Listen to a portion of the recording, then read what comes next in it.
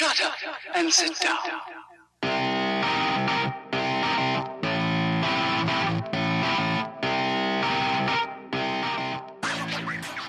The good bike rider is easy to recognize.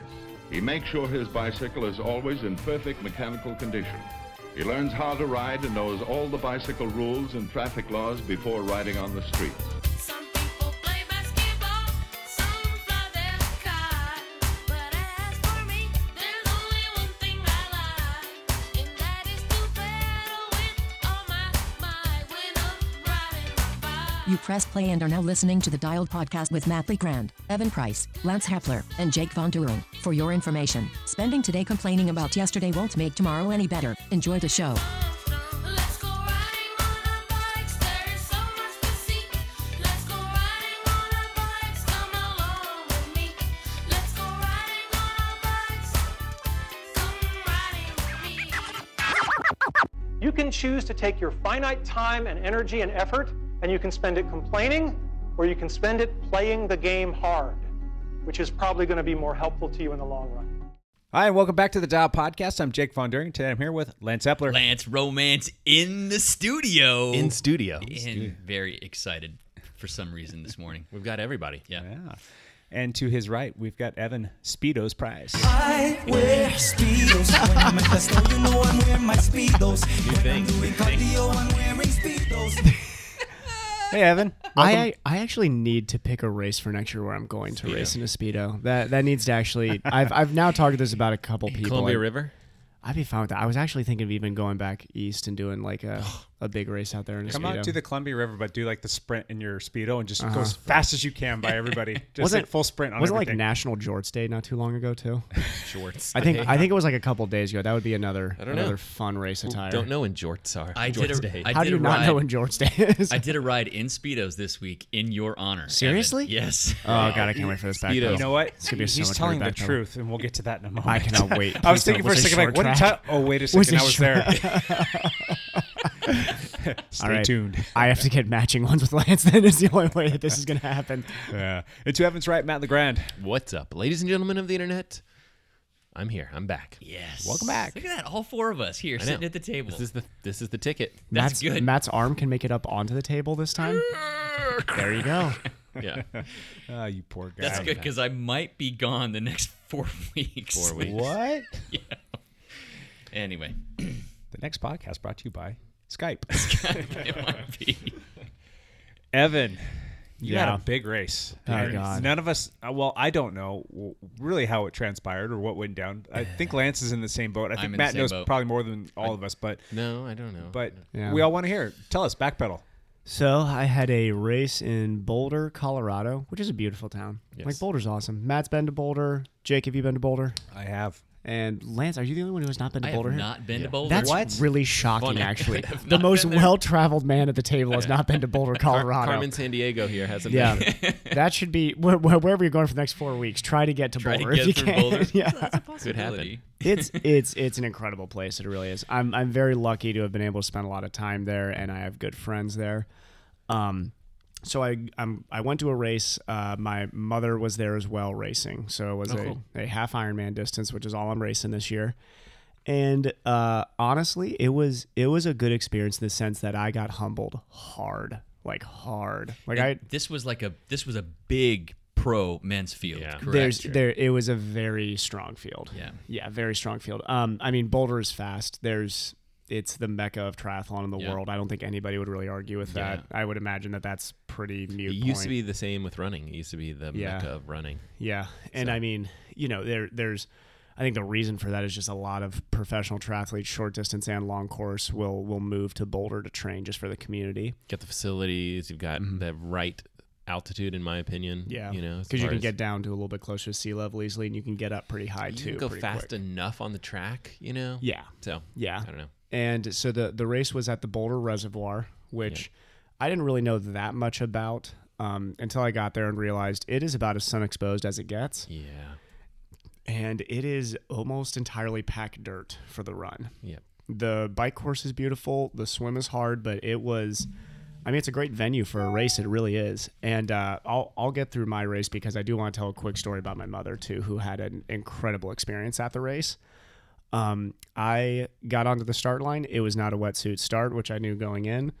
Definitely does not play to my strengths. And we had the pleasure of getting to race with Josh Amberger, who is One of the top swimmers in the sport. yeah, you could probably say, at least in the Ironman game, probably the fastest swimmer in the Ironman game right now.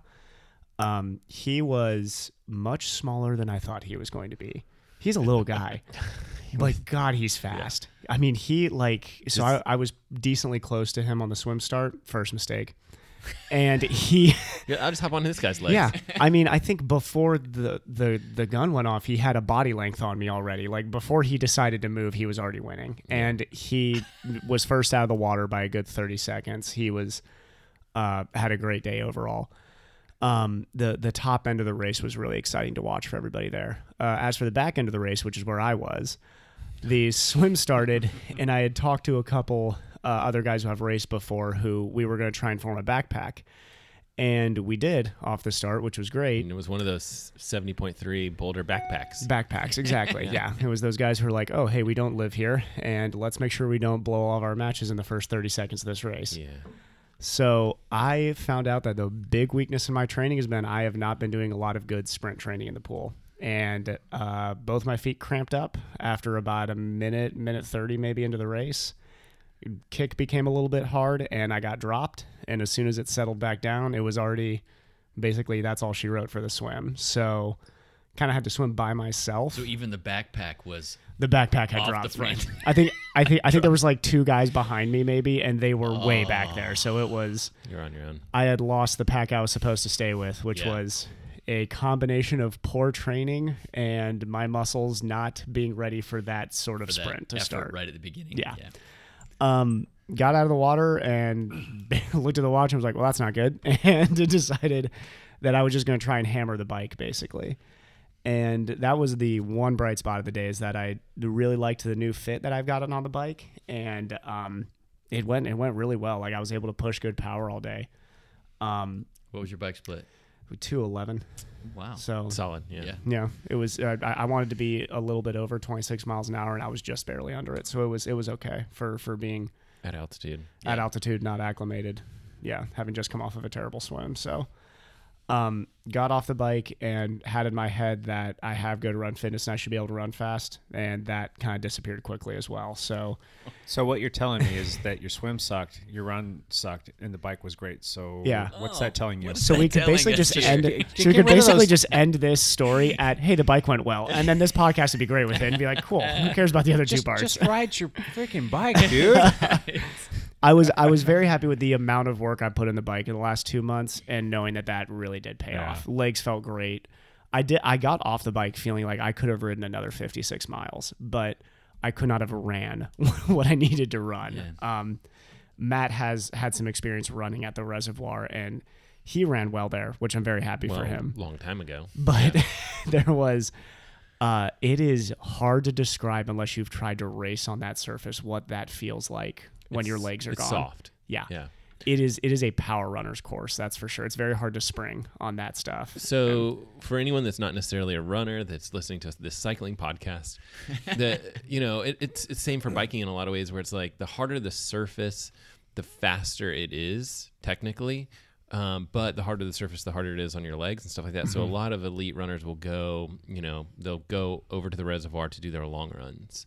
Softer surface. It doesn't matter that much if you're going a little bit slower. And so it's good. It's good on the Yeah. body and stuff like that for It's training. beautiful. I mean, great view of the mountains too. Like for a long run, it's a perfect place. But when Yeah. you're racing, your times are just not going to be as fast, unfortunately. No, they're you, not. you have the double whammy of, you're running on a soft surface, which is not as fast, and you're at altitude. Yeah. So it was not set up for success, and I struggled on the run and ended up, I had placed myself kind of back in the backpack at the end of the bike, had ran myself decently the first 5K, and then kind of fell back after that. I think I ended up like 27th out of the 35 guys that started. So it was not the ideal performance, but I do have a race coming up in 3 weeks and then 2 weeks after that. So You didn't come in last, Evan. You didn't did come in last. fantastic. Thank buddy. God I did not come in last. That was actually one of the first questions once I could breathe that I asked Cassie after race. I was like, was I last? And she at that time wasn't sure. She's like, you may have been last. Oh, no. So That's cool. It's rough. But the one really cool story from that weekend, outside of it just being awesome, like I love Yeah. Colorado and the people there. It's great. Like I have no regrets from going and doing that race. It was a tough race, and I deserve to get my butt kicked there. But I still got 2 races to make up for it. This will make you feel better. Take Uh-huh. Evan Price Yeah. against the all-star team of Matt Legrand, Lance Hippler, and Jake Von During. We will do a relay and go up against you. Yeah.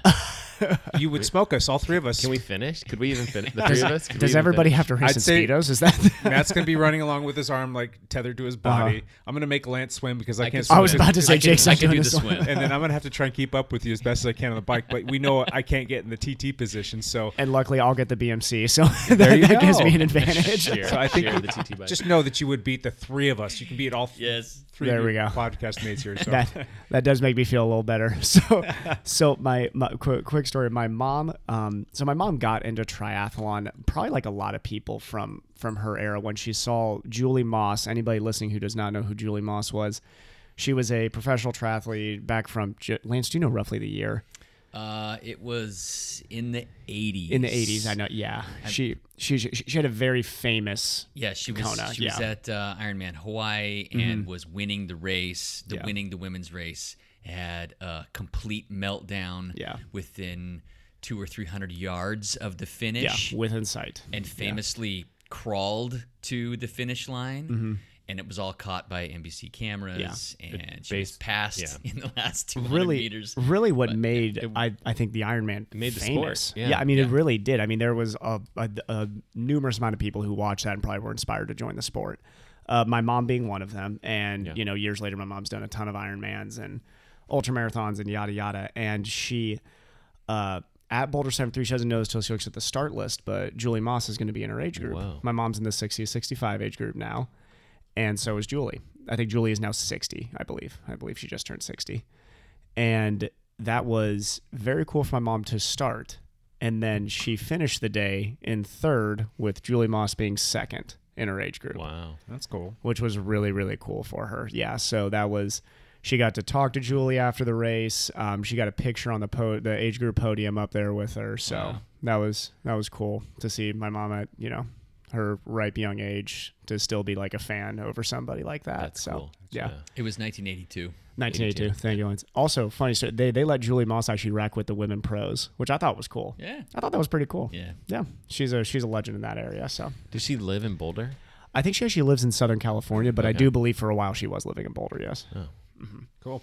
Lance, you want to backpedal for us? Sure, I've got lots of stories to tell from this Good. week. Good. I Because actually, I have none. So Me and Lance are just gonna hog the back pedal today. I raced 3 times this week. only 3 times. Three there's times. 7 days. It's only What'd 7 you do the days. other 4 days? You I just be rode lazy? every day. I went crown hunting the other days. Nice. Anyway, Monday we had our short track finale, which Jake and I were super excited about. I will let Jake tell his story about what led up to the short track finale. Yep. But minor spoiler alert: Jake did not race. Womp, womp, womp, womp. And so I went out there hoping to be in the top 3 and knew that if I got in the top 3 in that race, I would make the podium for the whole 7 race series or 8 race series. And who was there was a couple people that were close to you. I mean, it was so pretty tight, right? Jake was ahead of us, unreachable. Danny Weichel in the lead, unreachable. So there were 3 of us battling for the third, and it was both our teammates, Chris Weirman and Terry Hamness. So Studs. the 3 of us were battling, and we all just talked beforehand and said, "Look, let's just race. We're just going to go out there and go, and whoever wins, wins. Super. Let's just You're have like, fun." Terry, I'm going to adjust your tire pressure for you, but let's just race. No, Yeah. no sabotage here. You don't need to check No. it. It's fine. Yeah, don't worry about it. So I actually had a pretty good race and felt pretty decent and got out there, was in second most of the race, and ended up getting caught by another guy, not one of our teammates, right on the last lap, who's actually I think he's a Cat 1 road cyclist who Really? dabbles in Was he one of Danny's teammates? Danny's teammate, Okay. Michael Gallagher. He is Same guy that raced like early on, like a race or two. and beat Danny. Yeah. Yeah. So he's solid. He just didn't start well, and he caught me with a half a lap to go. Oh. And he goes by me, and I'm like, "Gosh dang it, Gallagher!" Because I was just having fun out there.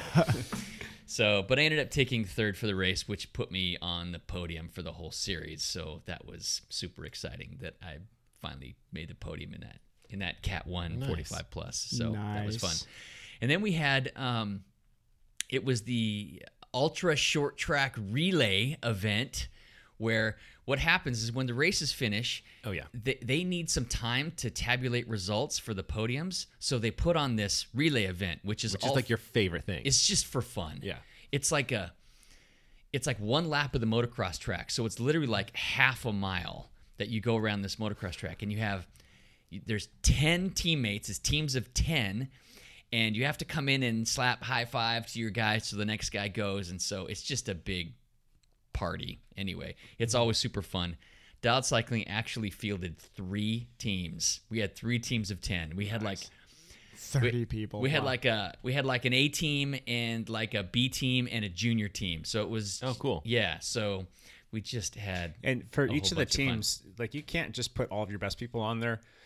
And it's not to take anything away from like, you know, the other people that are on the team, but you had to have a mix of at least 3 women or 3 juniors, that had to comprise part of your team, so that it was kind of creating some fairness for everybody. Yeah. So our A team and our B team still had 3 juniors or women on the team, and then our juniors team had 2 adults. I wanted to make the team such that there was always an adult in the pit. Yeah. So like one of the adults was out racing, there was no one there with the kids. But so we had 2 adults and 8 juniors on that team. So we ended up having, it was 3 women, and it was I guess 11 juniors out there doing the race in addition fantastic. to everybody else. It was awesome. Yeah.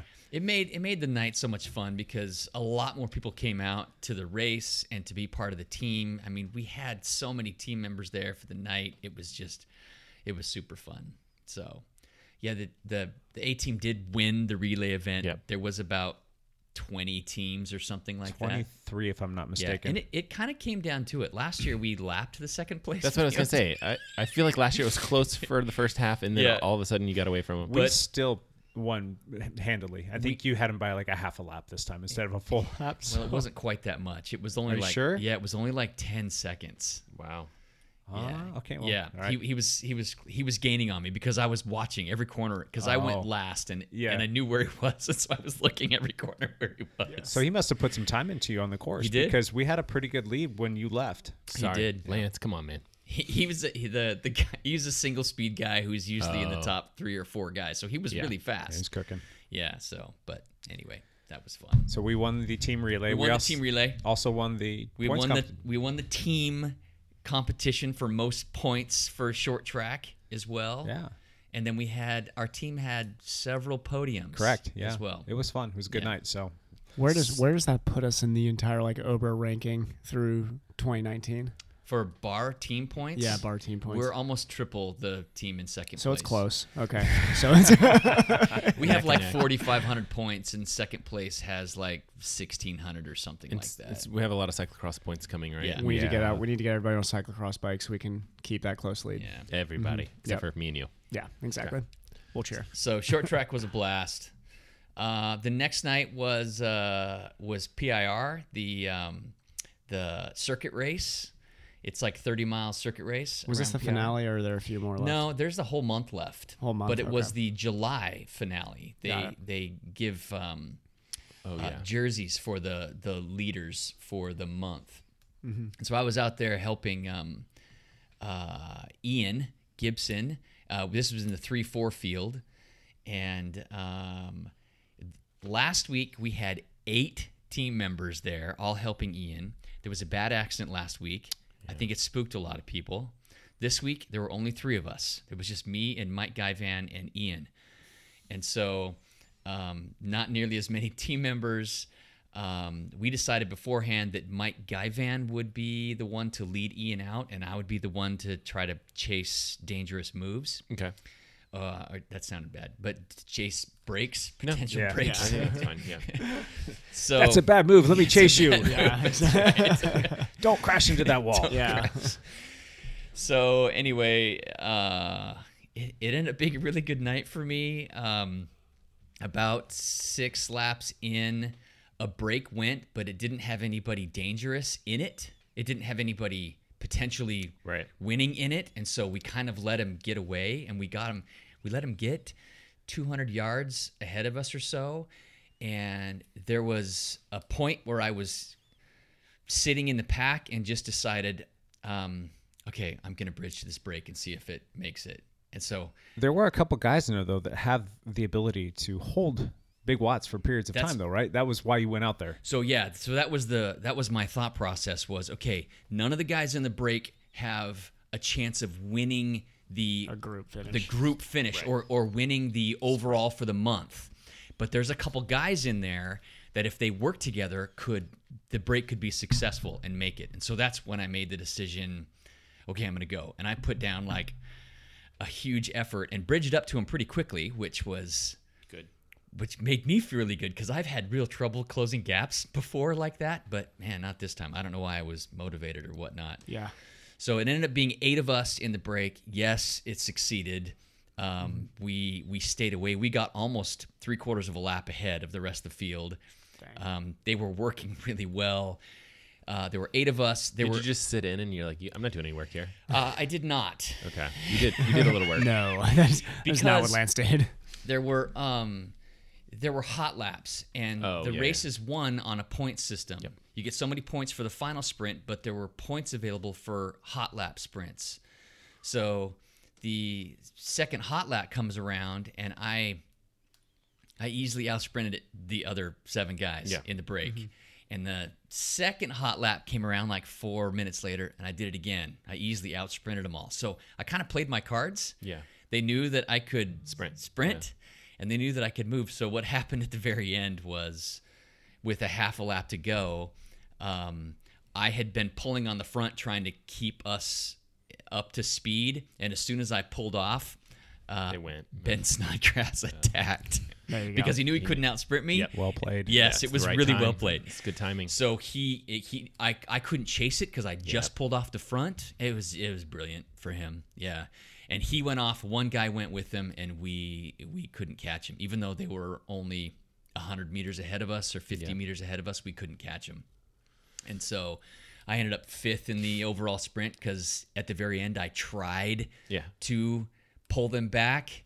And I ended up dragging 2 other guys with me who both outsprinted me because I was just gassing myself. Anyway, so I ended up 2nd overall for the night, even though I had the not same amount of bad. points as the guy who pretty dang won. good, man. Yeah, Yeah. so that was really exciting for me that I took 2nd in a 3-4 race. And you probably with took like a lot of the wind 35. over that race. Yeah. I mean, you spent a significant amount of time up front, right? At least exposed. I just kept taking my turn. Yeah. And I was trying to encourage the whole group. Yep. Listen, Stay away. let's do 10-second pulls. Let's everybody work here because it was very beneficial to me. Yep. I knew I could probably outsprint everybody if we stayed together. So I was trying to motivate everybody to stay together. I probably shouldn't be saying all this on the podcast, but that was the thought process. I'm gonna put this on a cassette tape and mail it to Therapeutics Associate. I don't know. I don't know who the rest of the teams Actually, were. This is going to be like film room motivation for next year. There was a Therapeutic Associates rider in the break, Yeah. David Hart, and Oh, yeah, okay. Oh, yeah. and he actually the reason he told me afterwards, the only reason he stayed in the race is because I was there. Yeah. Because we're kind of friends Yeah, and yeah. we've ridden together a lot, and he's like, "Oh, I'll help Lance," which was Super nice. cool of him to do. So so he kind of helped me, even though I had no other teams. I didn't know who anybody else was other than Ben Snodgrass because Yeah. he's a beast. He's a Anyway. good guy too, though, because Good guy. he's even come up to us before races, and I say us loosely, you guys, and said that he didn't have a dog in the fight, and that he's out there to work with our team. He He'll wanted work to with help like keep things kind of spread out and the pace up, kind of doing like a Chris Chris Hanel Hanel type of a move, and it was kind of nice to see him wanting to help out. Right. And he's a good guy. So that was super cool. I took 2nd in a PIR race, which I have never placed that high before. Wow. So that was. You have never won a PR I race? have not. Huh. I won a I know. I took second in a Masters 4-5 race a couple years ago, Gotcha. but haven't won a PIR race yet. Anyway, the rest of the week was just some riding and fun, and then there was a crit on Saturday, the Redline Crit, and I raced in the Masters 3-4-5 field, and we had 5 teammates in that race. Okay. 7. Was there 7? Yes. Okay, see, I had 7 teammates in that race, and I had decided beforehand that I was going to try to work for Chris Surratt, a teammate who has a really solid sprint, and he led me out on a race earlier in the year, and so this was finally my turn to repay Chris Surratt, and so, but most of the riders in the race, a lot of them didn't know. They were marking me, not so much Chris. Okay. Which was actually really good. That's really good. Yeah. So I didn't do a whole lot of work up front, but in the very end, I was able to lead him out to the final corner, and Chris Surratt won the race. So Nice. I was super happy about that. He's probably won a lot of races. He's won a lot of races, but I was, it made me feel good yeah. just to be able to work for him. It was kind of funny. With about 5 or 6 laps to go, I found myself at the front of the group. There was about 35 riders in the group, and I sat up because it was not the right time for me to be at the front of the group. I was still trying to save myself for that final sprint, that final lead out, and somebody behind me goes, "Come on, Lance, you got more than that. You can go harder than that." And I sat up and just went, yes, I can. But I stayed sitting up. But I will not. but I am not, and I let everybody go by it. It was kind of funny because you heard people kind of chuckle and laugh behind me. Yeah. And after that, there was a little more focus on my wheel. Oh, Which they were like, oh, he's fresh. Oh, he's fresh, and Look at him laughing. He's laughing, and so a couple guys, kind of marked me a little bit more, which allowed me to really work even better for Chris. Yeah. Mm-hmm. So in that final 200 or 300 meters, I was able to go really hard with guys trying to mark me, but Chris was able to just roll right around me and win the race. So Go, Chris. So Yeah, it was Chris is a awesome. stud too. That helps. That's It was good fun. work for the week. That's a lot of. That's like the lieutenant sort of week right there. It was. How many races you doing this week?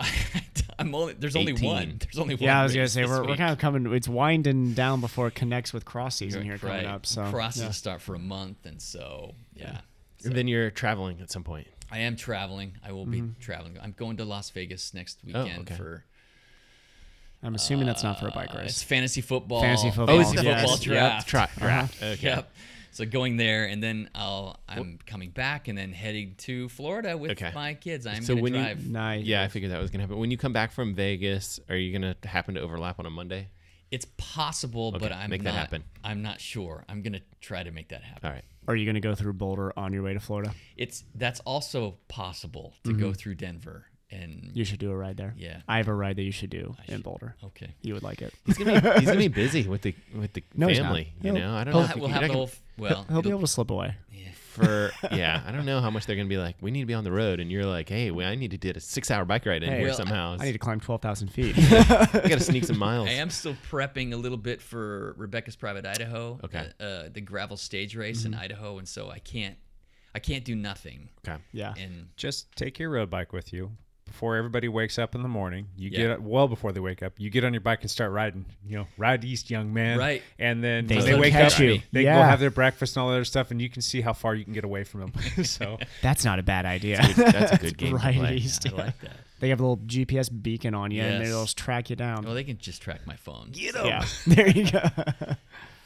So that was more or less my week. There was a couple of things that happened, but I'll let Jake tell those Oh stories. yeah. cool. Matt, backpedal. Okay, well, so I'm still recovering from my shoulder injury, and I will be recovering for quite some time into the future. I did, which is a little bit ridiculous. I tried to swim this week, and I tried to run this week. I just basically flopped around through the water for 500 meters. Trying to swim with the It broken was wing. hilarious. That's impressive. 500 meters. I didn't know it was that Yeah, much. yeah, That's yeah. solid. With flip turns and it was tricky because you can't get your arm to go straight to do, anyway. So ran with my 6-year-old 1 mile at about 12 and a half minutes or something like that. Blazing speed. Who won? He did. He nipped you at the line. Oh, wasn't even close. Dropped I told him, right about the 400 like, meter mark. I was like, there's the finish line, and he just gone. Yeah. So. It's like, bye, Dad. But he did he gets tired in the middle of the race, not at the end of the race. So we did some walking. Yeah, it was good. How many miles a week is he running? Have you formulated a training plan We've for got him? a training plan for him. I'm going to have him pushing triple-digit mileage, yeah, I think because so. he's 6 Right already. about- I mean, yeah. He's already 6. It's like, so. are the colleges looking at You him mean yet? 10.1? Is that what you mean by triple digit? Yes. triple digits. Yep. Yeah, so that's it for my week. Jake, how was your week? My week sucked. Yeah.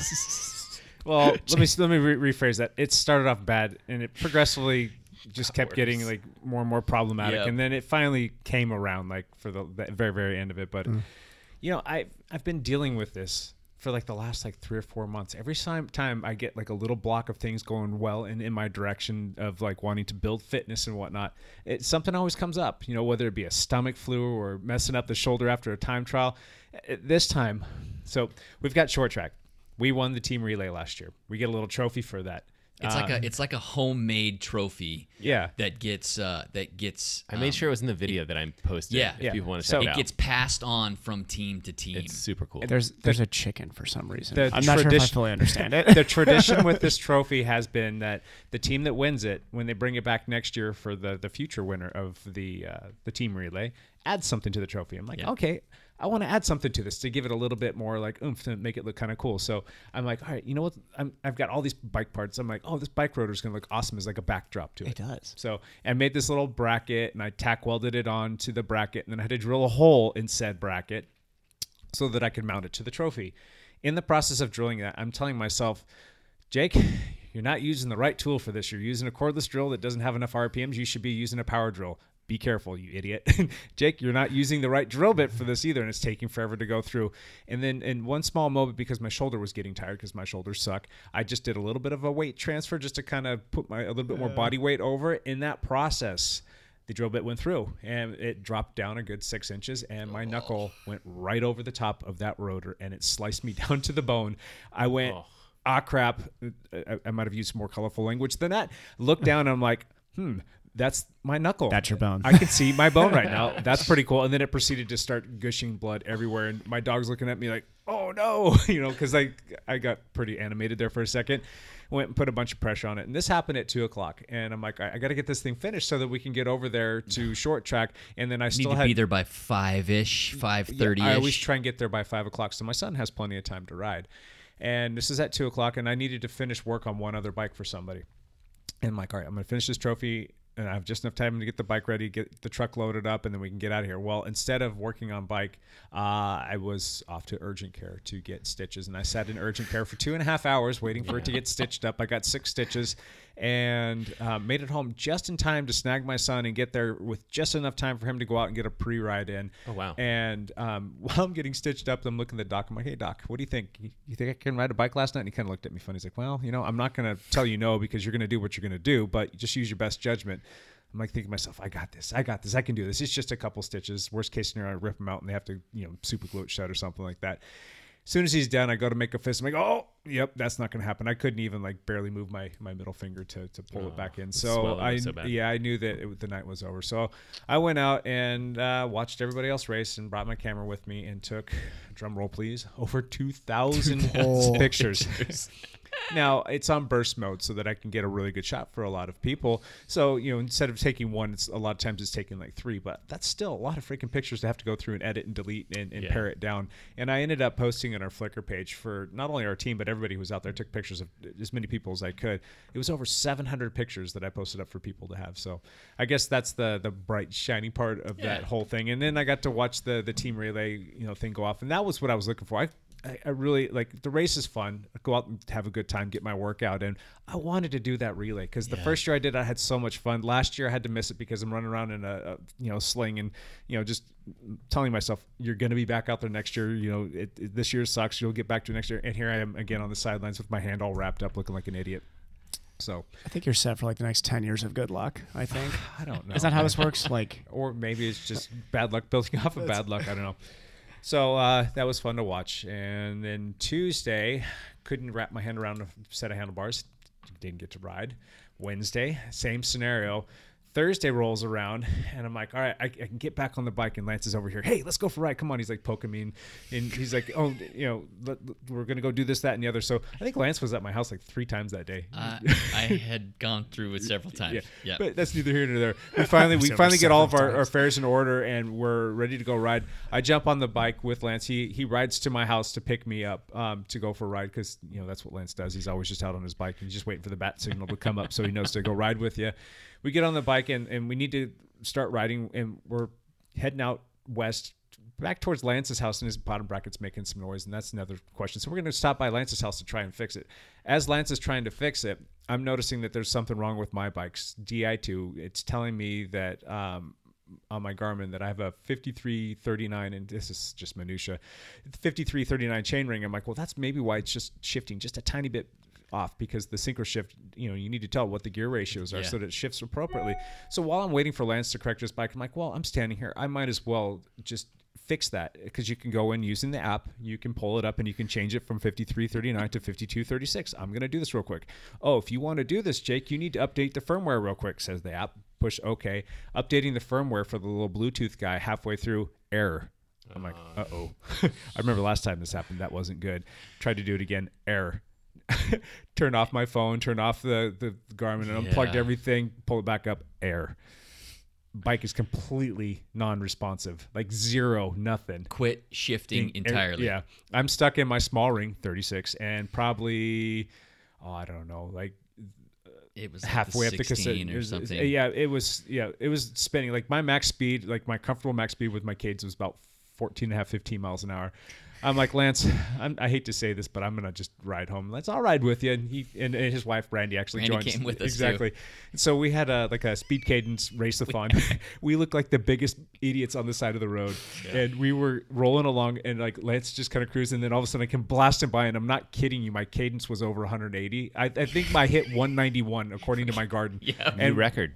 Yes, That has to be. Have you ever touched one? I don't even know what 190 would look like. I got up to like 26 and a half miles an hour. And so Lance sees that and he's like, I'm going to do this too. So he left his bike in the same gear combination. And he and I were like racing each other back and forth all the way to my house for like, was it like 12 miles or it something? was like 12 miles back. And we're we're spinning at 175 or 180 as fast as we can. So fast. Yeah.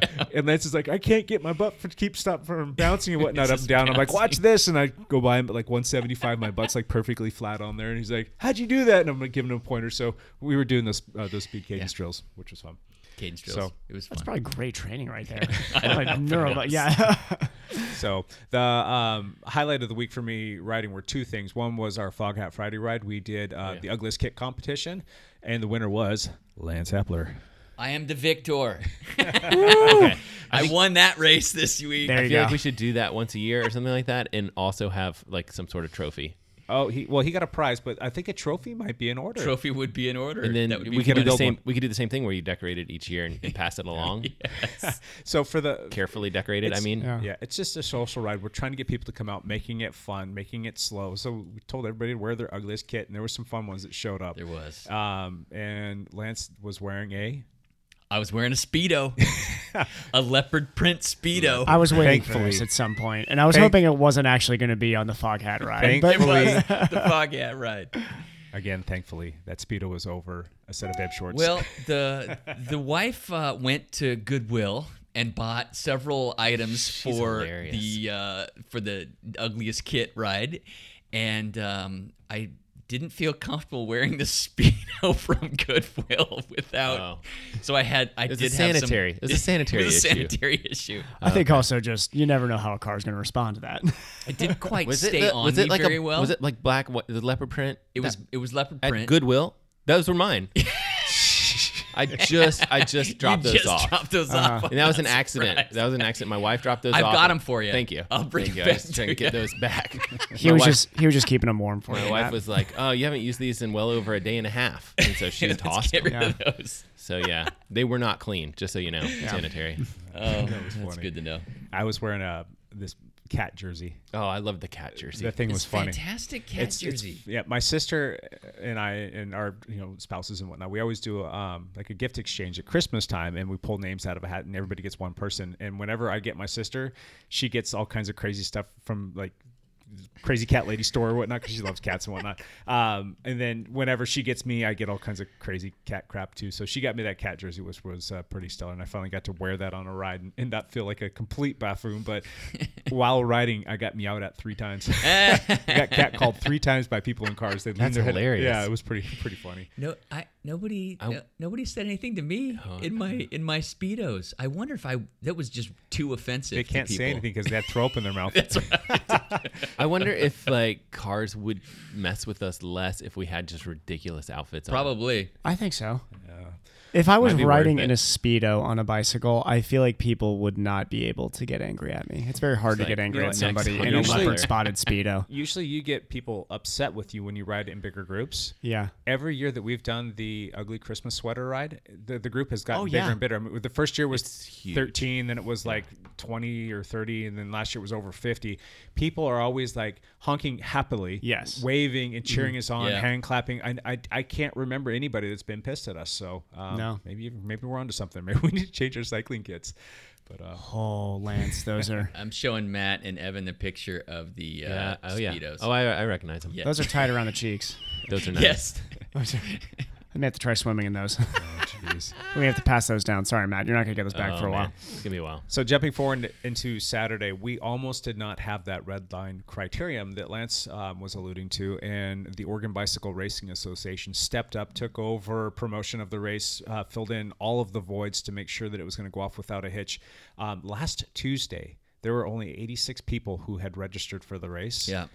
I need to get final numbers on this, but we finished with well over 200 people. That's fantastic. That's awesome. So How does that compare to previous years? Do you know? last year for that same race, I think it was like 148. That's huge. So That's big. That's good. That's really good. Yeah. So, and it was a perfect day for racing. And to It be was honest, so nice. and to be honest, if I had not been out of town, I would have loved to do that race. Yeah. I've heard nothing but good things about Redline. So it was a great day, but I opted to volunteer because we needed volunteers because the prior promoter had no volunteers signed up and didn't have the porta potties and permits and notifications out to all the different businesses. But everything got taken care of, and I went out and volunteered, which ultimately just ended up being me setting up and making sure that we had other volunteers out there, and I got to walk the course and take pictures for the entire time I was out there, and posted up a bunch of pictures for people to have something to take away from the race, so that they get excited to come back next year. Nice. So, and then my week ended yesterday being Sunday, with a great ride with Terry Hamness. He and I were going to go for a ride, and we wanted to get in almost 3 hours of riding. And I kind of had not posted something, but put it out there to him to just do a basic flat, boring ride. And I wanted to get a little bit of zone 2 with maybe a couple spurts of tempo stuff in there. And it wasn't sounding fun. And he said he woke up and he had this ride plan. I'm like, well, let's go do it. So we did this urban assault. We rode all over Portland, and I got to go ride up Red Butte. Rocky Butte. Rocky Butte. Sorry, Rocky Butte for the first time. I got to go up to Mount Tabor for the first time and actually ride that course. Oh yeah. Have you ever been there, Matt Lance? Yeah. How come you guys never told me that that's like right in my wheelhouse? Yeah, It's like the it perfect is. distance with the perfect elevation. I'm like, when I am fit and I'm at my fighting weight, that's my jam. Yeah. So I got to get out there and do that. The climb on that lap is like right down your alley. Dude, yeah. Yeah. I'm so looking forward It's to that not next that year. long of a No. climb. So Yeah. it should be fun to go out there and do that with teammates next year. So yeah, we did, it was like 45 miles out to Portland and saw some cool stuff and got to dodge all the riffraff on some of those trails. Yeah. Looked for Jay's bike, didn't see it, and had a good time. So that was my back pedal. That's a lot of back pedal. Yeah. It's a busy week. Yeah. These summer weeks are busy. Yes. Yeah, that's a fair amount of back pedal. So on that note, you guys kind of heard me complain a little bit in there, huh? Just a tiny bit. So, oops, sorry, getting phone calls here from people. There's Stop nothing to calling. complain about. I think the words got out. Call Jake on Mondays. It's between such and such a time. Right. Anyway, so this past week I've had like gripes and like they're starting to spill over, and we're talking about like, well, what do we want to do for the podcast this week? And I'm like, I got all these like little B rhymes with which things to come up with, and Gripe session. Gripe session. There you go.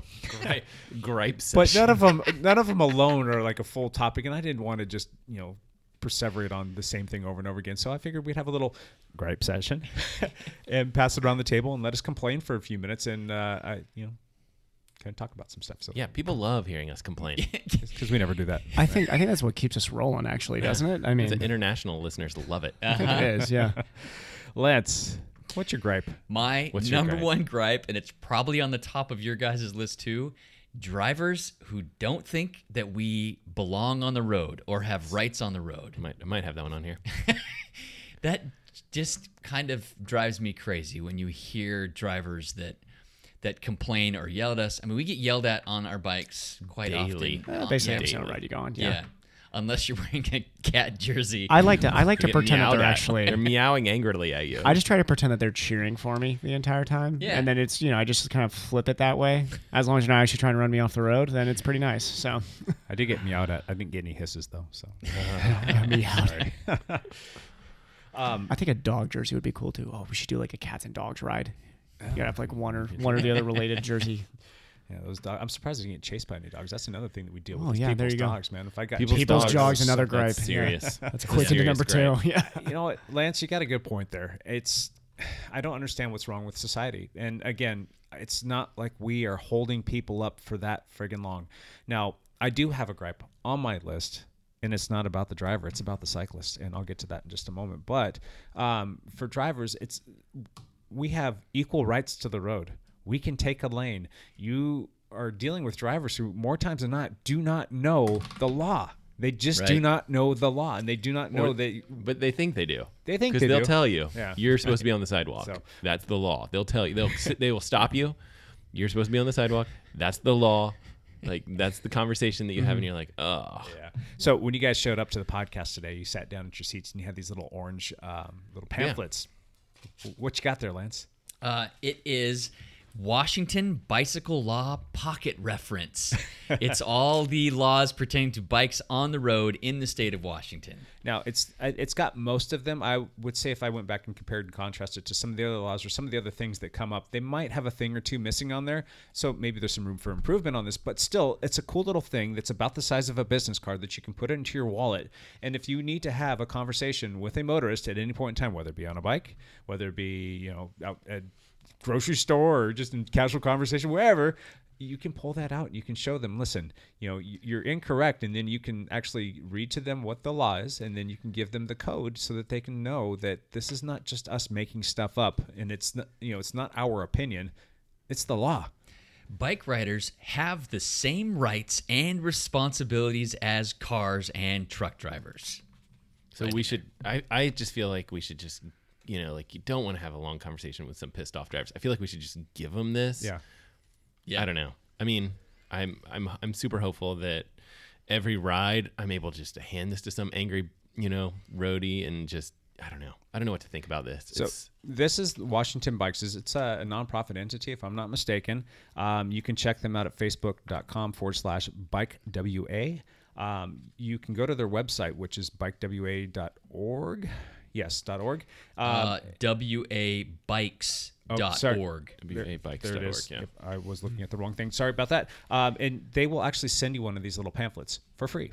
They don't ask for. I tried to pay them. I tried to ask them for some money, and then they'll even ask you, "How many would you like?" And I said, "You know what? I'd like some for me and my friends." So they sent me like a half dozen of them, and you guys all have one now. If you guys want to ask for more, feel free. If anybody out there listening wants some of these for Washington, by all means, listen. Now we do have a lot of people. This is going for, into my flat kid right here. Yeah, I like this. We do have a lot of people from Oregon, though, and I'm sure that some of the laws in Oregon are Different, a little bit different, and they've actually got some laws that I like even better, like where the bike laning extends through an intersection. The whole like we can treat stop signs like a yield sign now.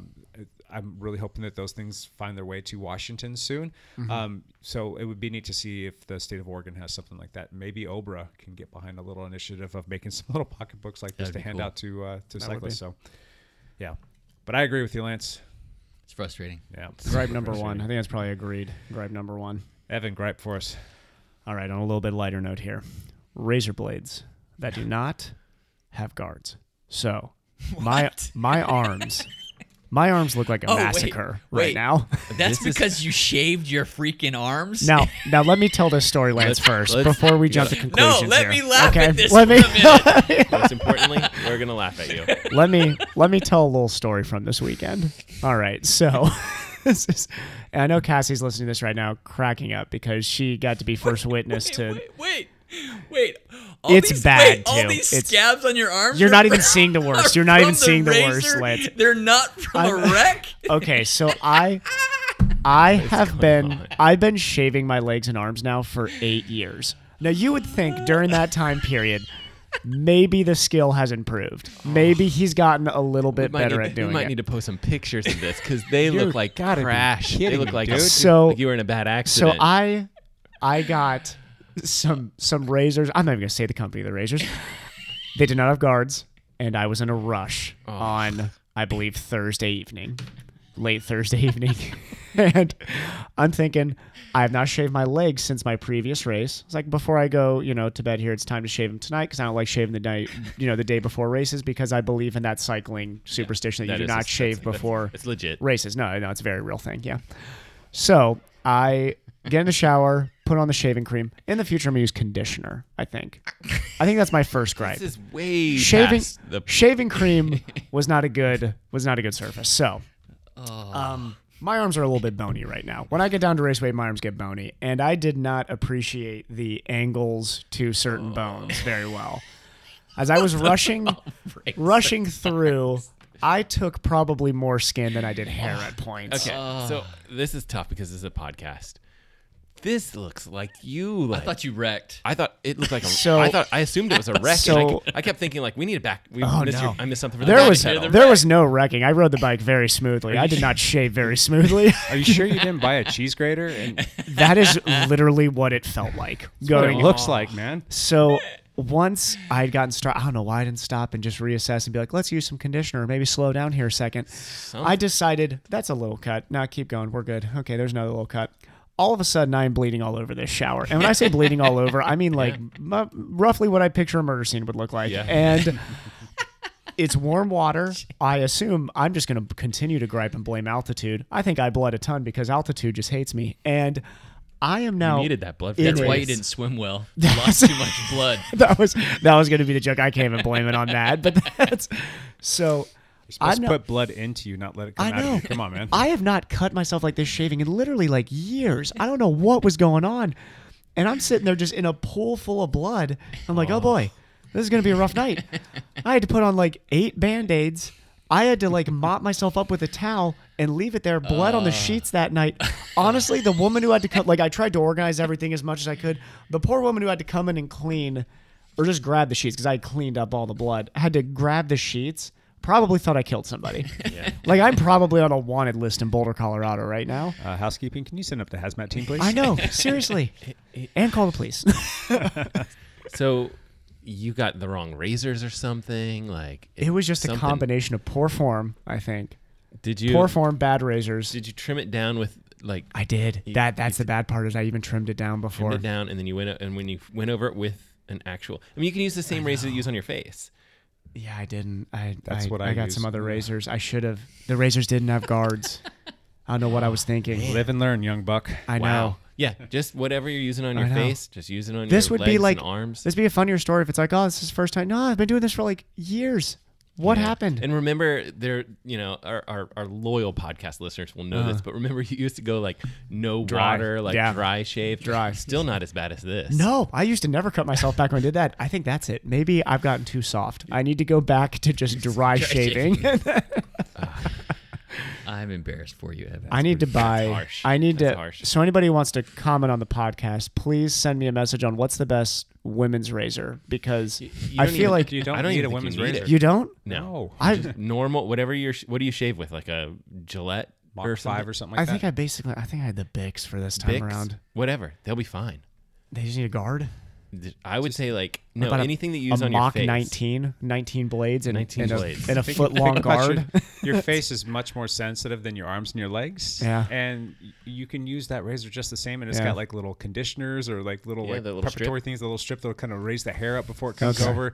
That's Okay. what I've used for years. And as a matter of fact, my wife liked I it feel so like much I've she used those stole in the one of past, my I've old been ones. fine. That's what she uses as Yeah. well. So Dude, I'm sorry. It was rough. That is a great story. It was so rough. So yes, story. my gripe is that they should not even be able to was it sell me? razor blades without guards. No, they really shouldn't. So, Lance, you're going back to Vegas where they're definitely going to talk about shaving. Yep. Now, your legs are already shaved? They are already What are they going to shaved. say about that? They- I feel like you're breaking the rules. What'll happen is during the month of December You have to let it go. and January, I will have to let my leg hair grow out. Those In arms the- are still looking pretty hairy. I've never Do you want me shaved to my help? arms. Okay, I think for you, Stay away from me. okay, if anyone listens from the group, Lance's group for the football league, I would say like he should shave his arms instead of legs because he's gonna shave his legs anyway, I'm gonna shave my I think legs. arms. You guys have converted me, unfortunately. or shave his head or something. Like make it like Wait, That'd be pretty funny. Matt, you can shut up now. I think Arms and head. I vote arms and head too. arms and Yep. head. I No, don't know. because it was waxing. It wasn't shaving. ooh, right? wax his head. Wax the So- arms. so Yeah. you're waxing my head. How about the chest? Wax my chest. How's the Ooh, waxing your chest Oh. might be Kelly fun. Clarkson moment there. Yeah. Okay. Matt, you got a gripe for us? I'm gonna bring it back to cars, man. I feel like cars are the enemy, and we need to establish like. Jake is way too nice on this podcast. He's always like, you know what, guys, like cars. We're working together. We live together. No, they are they. Like I am so sick of going on. Like I feel like when I started biking, Matt got yelled at while he was on the ground too. I got yelled at when I was laying on the ground with holding my shoulder, and some car comes by and just gave it to us. Like, what are you Yeah. guys doing on the road? Like, oh my gosh, cars are the enemy. So let's start there. But in Car's defense, there was a nice couple that stopped and asked if we were okay. That's true. No, They they're- could have been cyclists though. Some people in cars are nice.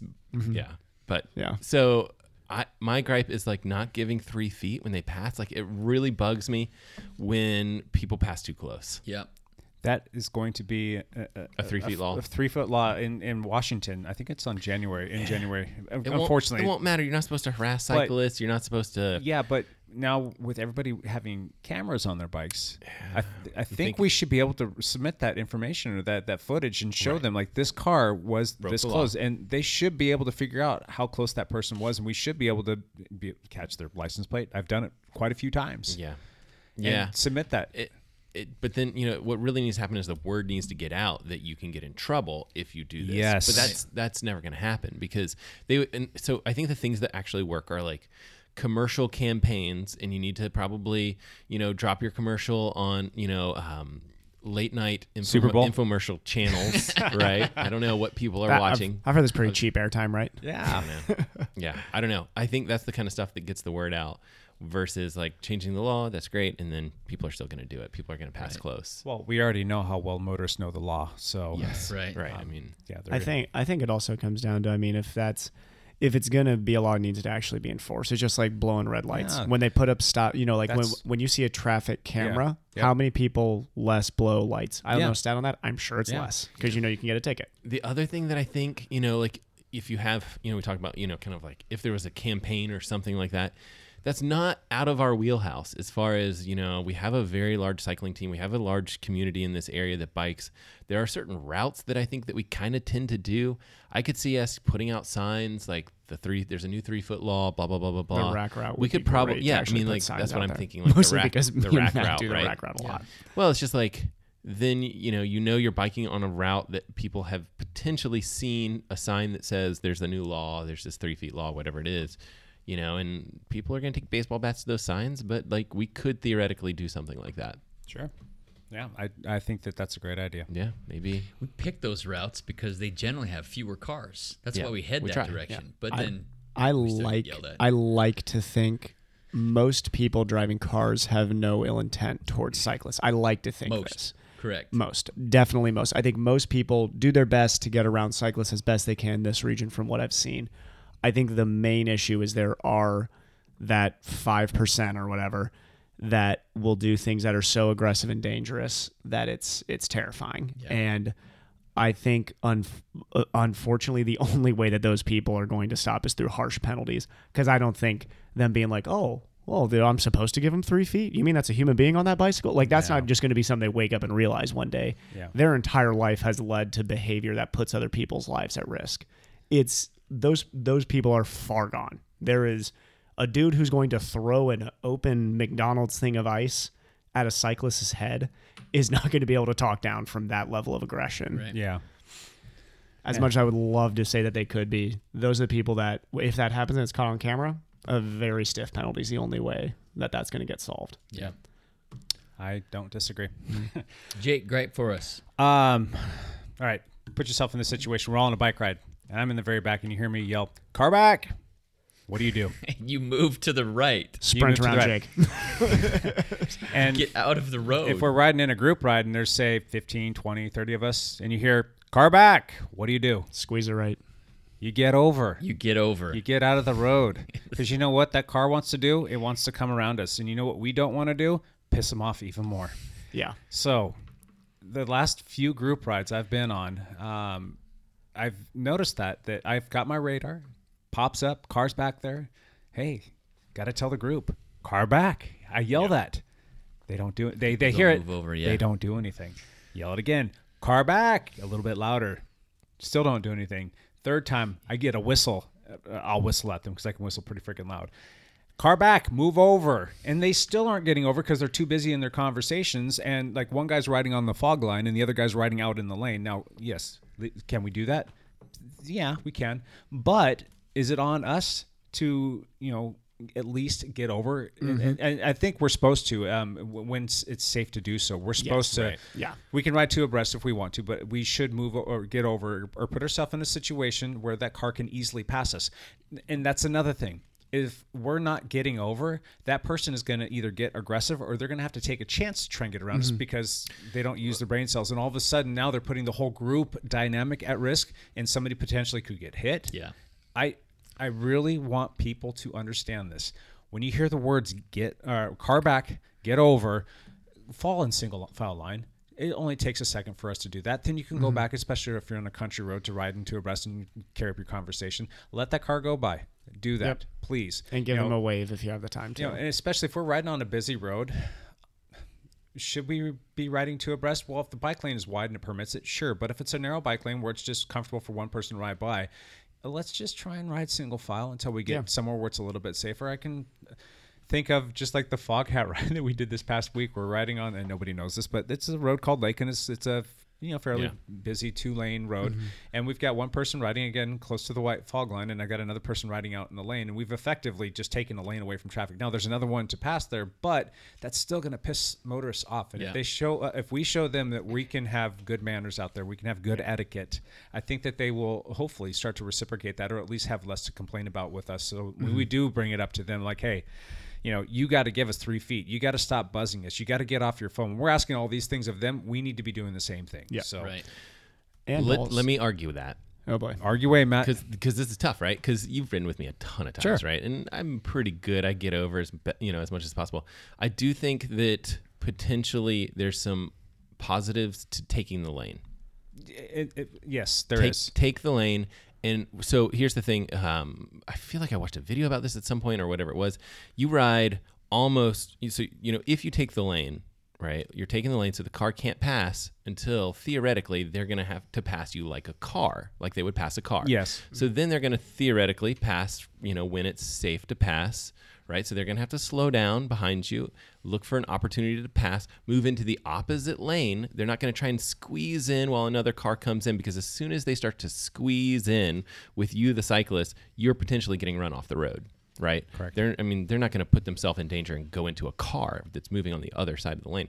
You're getting pushed off. I mean, that's the opportunity for us to. I just worry that I don't actually follow this. I don't typically take the lane. I typically try to stay over and let cars pass, and I try and wave cars through.